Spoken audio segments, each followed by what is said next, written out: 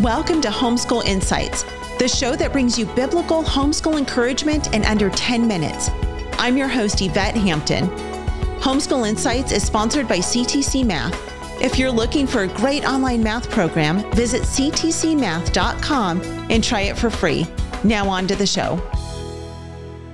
Let's talk about motherhood. So, we're obviously talking about motherhood, but I want to dig a little bit deeper into motherhood. And again, we live in a society that I think tells us that we don't want to do the hard thing. And sometimes motherhood can be oppressive. There's a whole movement of women who are adamantly opposed to even having children, which I think is so sad. Like, they don't know the blessings of being a mother. And again, there are so many hard parts of motherhood, but it's because they think it's oppressive. It's because they think we're going to overpopulate the world. There are all these reasons. And I personally believe this is an absolute tool of the enemy. The enemy does not want us to create, or him to create, of course, but us to bring more disciples, more Jesus following kids into the world who will then further God's kingdom. Absolutely right? not. Yeah.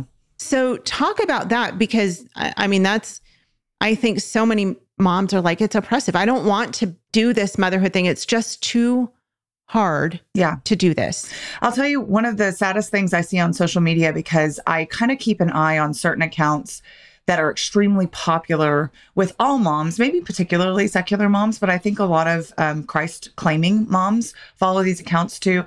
They're the kind of moms that share the memes that you chuckle at because you kind of can't help yourself, but then you sit with what they're saying. And you're like, you know what? She's right.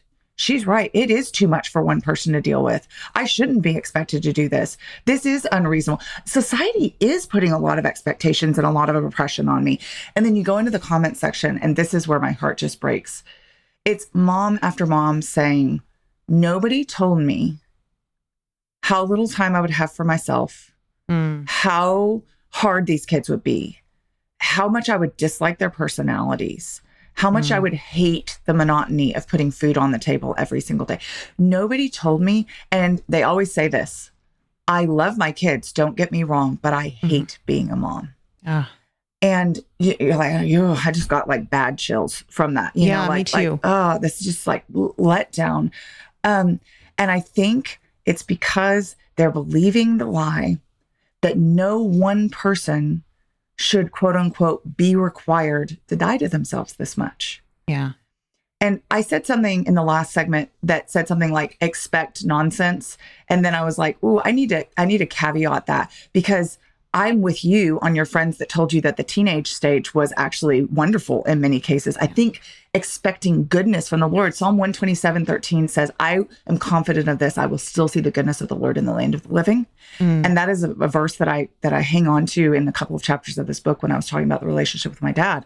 I'm confident of this. I will still see the goodness of the Lord in this situation. While I'm still alive, I will see his goodness played out in this.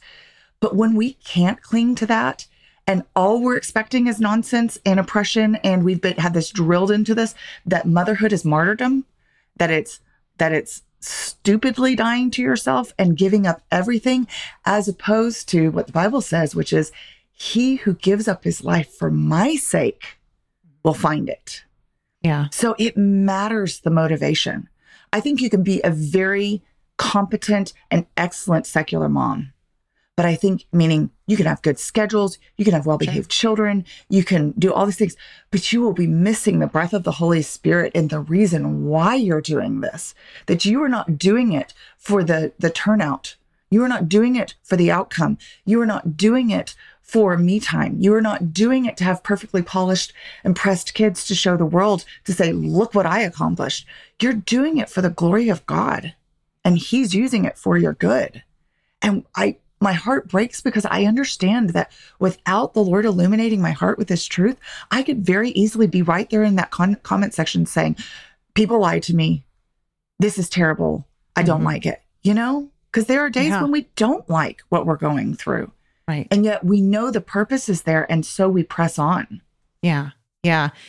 It all comes back to hope, right? Amen. Our hope is in Christ. And when people don't have Christ, then they really are hopeless. Yeah. And whether it's with motherhood or homeschooling or marriage or anything else that's hard, because all of these things are hard, we feel like if we're not perfectly equipped to do all these things, which we're not, then it's not worth doing and it's oppressive. Right. But here's the thing. Yeah. We're not equipped to do any of this stuff, but God is, and he equips us to be able to do it. Yeah. And in fact, in Romans, it actually said suffering produces perseverance. Yeah. Perseverance produces character.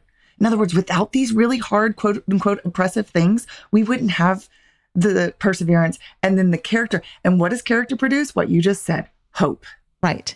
Yeah. Once you've gotten to that point where you realize, I don't hate this anymore because the Lord has actually done surgery on my heart to change my view of this, you have hope for the future that you could have never had without Christ.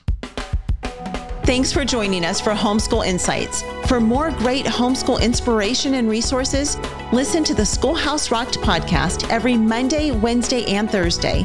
And be sure to watch the film Schoolhouse Rocked: The Homeschool Revolution.